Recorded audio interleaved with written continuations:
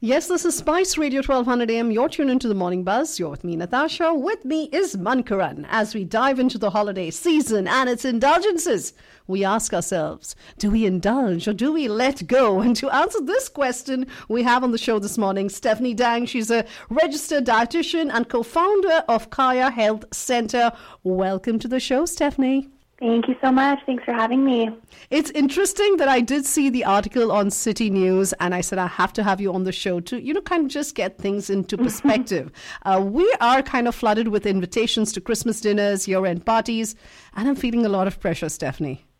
Yeah, you're not alone. I think this is the one time of the year that we have a very all-or-nothing mentality with food, right? I think it's very common to think, December, this is when all the holidays are happening, and feel almost chaotic with food. And then come January, we have to go on a diet. And I think that way of thinking is getting outdated, and it's not healthy for our mental health, our physical health. So, yeah, I'm excited to talk to you about that today. And you're right, Stephanie. As we kind of approach the end of the year, we're like, oh my God, we've got to fit into that LBD. We've got to fit into that outfit. But at the same time, it's winter. You feel that you're going to hibernate like a bear, so why not indulge? And then come summer, we're trying to get into that summer bod. So what should be really our mindset as we go into the festive season? Yeah, it's a great question. I think a good mindset is to remember to be kind to yourself, but year-round, right? And that goes from January until December. There's a lot of pressure that we put on ourselves. And I think come the holidays, there's a lot of family events and social events and, the dreaded diet talk at the dinner table or people commenting on, how your body has changed over the last year. So it's a lot of pressure that we put on ourselves. And I think just approaching the holidays with compassion and telling yourself that you're so much more than just a number on the scale can be really, really helpful. I like how you've brought in, that we need to be kind to ourselves. And body positivity is such a huge issue, and it doesn't plague the younger generations. It plagues everyone. Mm-hmm. Yeah, and I think body positivity is this, if it works for some people and that's amazing, but I sometimes think that it often puts this unrealistic expectation on us too. Like, it's normal and it's okay not to love how your body looks all the time, but maybe just appreciate the things that your body does, right? I think being grateful for being able to get out of bed in the morning and maybe going for a walk around the block with your dog and those types of things. And I think putting that pressure on ourselves also to say, I have to love how my body looks 100% of the time is also may not be good for our mental health either. So putting just really realistic, expectations on ourselves, not putting too much pressure on, let's focus on things other than how much I weigh and what my body looks like this year, and to use that mentality to set yourself up for January, right? Like maybe the New Year's resolutions, if in the past it has always been about losing weight for you, maybe choosing some new sort of health-related goals, right? Maybe increasing vegetables in your diet or adding mindful movement or, drinking more water, those types of things, right? Oh, yeah, the impending New Year resolution. You reminded me about that. Now, Stephanie, I know people must be asking you this question. What should we avoid when we go for these parties? So what is your answer to that?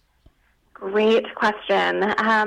I personally think less so focusing on what to avoid, but thinking about how to set yourself up for that holiday dinner. So let's say, for example, maybe somebody often thinks, well, I should eat a really light lunch and then maybe skip my snacks because I know that I'm going to eat a lot later on tonight. But all that does is it really sets you up to overeat that night, right? If our bodies don't eat enough during the day, our brains are really smart and our bodies are really smart, and they tell us to go search for usually an excess of food later on that day.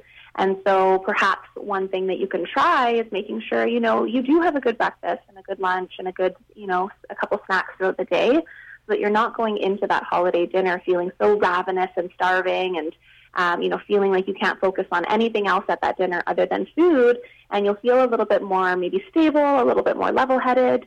You can focus on friends and family during that holiday dinner while also enjoying food, but, the food isn't the one single thing that your mind is focused on the whole night. Oh my God, Stephanie, you've actually spoken to my soul because I could be guilty of doing that. But there must be something called making the right choices as to what comes onto your plate. So is there something that I can be smart about when I'm talking about eating at, say, this end of the year party or at a dinner, Christmas dinner? Yeah, I think in general, making sure that there's some sort of fibers, whether that's vegetables or like whole grains or legumes, like beans, chickpeas, those types of things.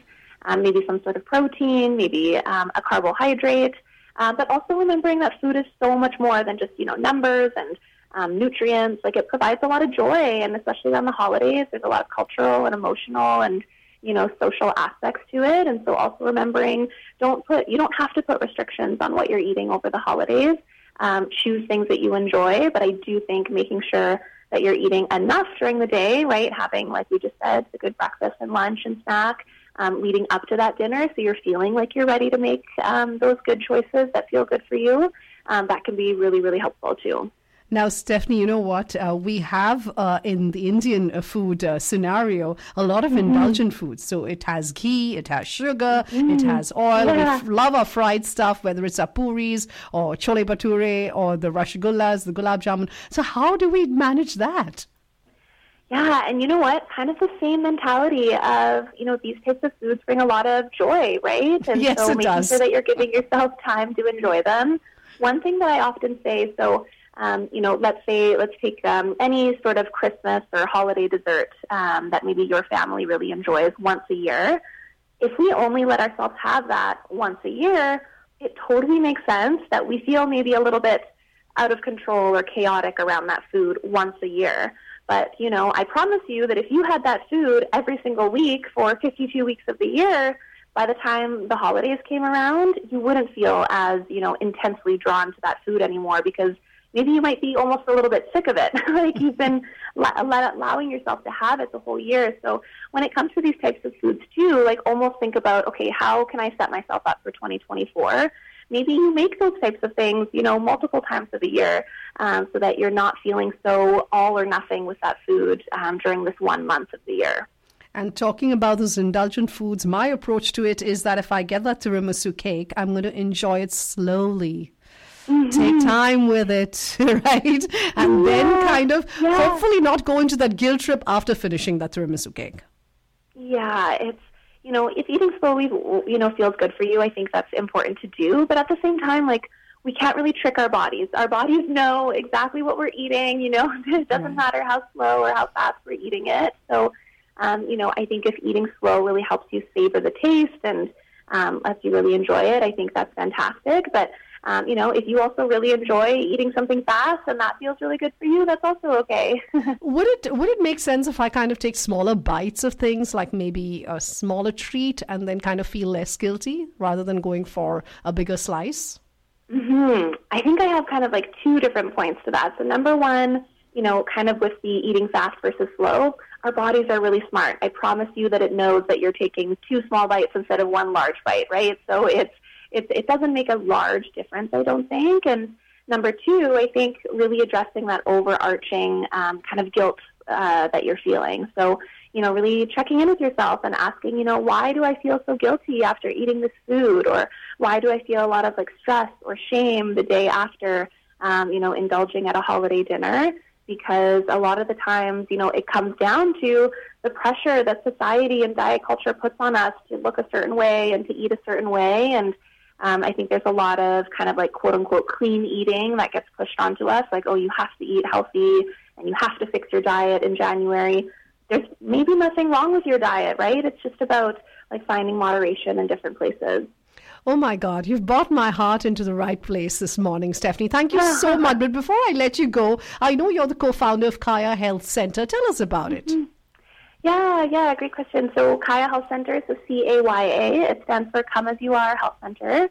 We are a medical and multidisciplinary health clinic in Vancouver, BC, and we provide comprehensive care to all women, trans, and non-binary folks. And so what our services include is we have medical doctors and pelvic floor physios and massage and counselors and dietitians sort of all in one place, because I don't know, I think it's sort of the gold standard of care in the hospital, right? You go into the hospital, you have a team of, doctors and dietitians and, an entire allied health team.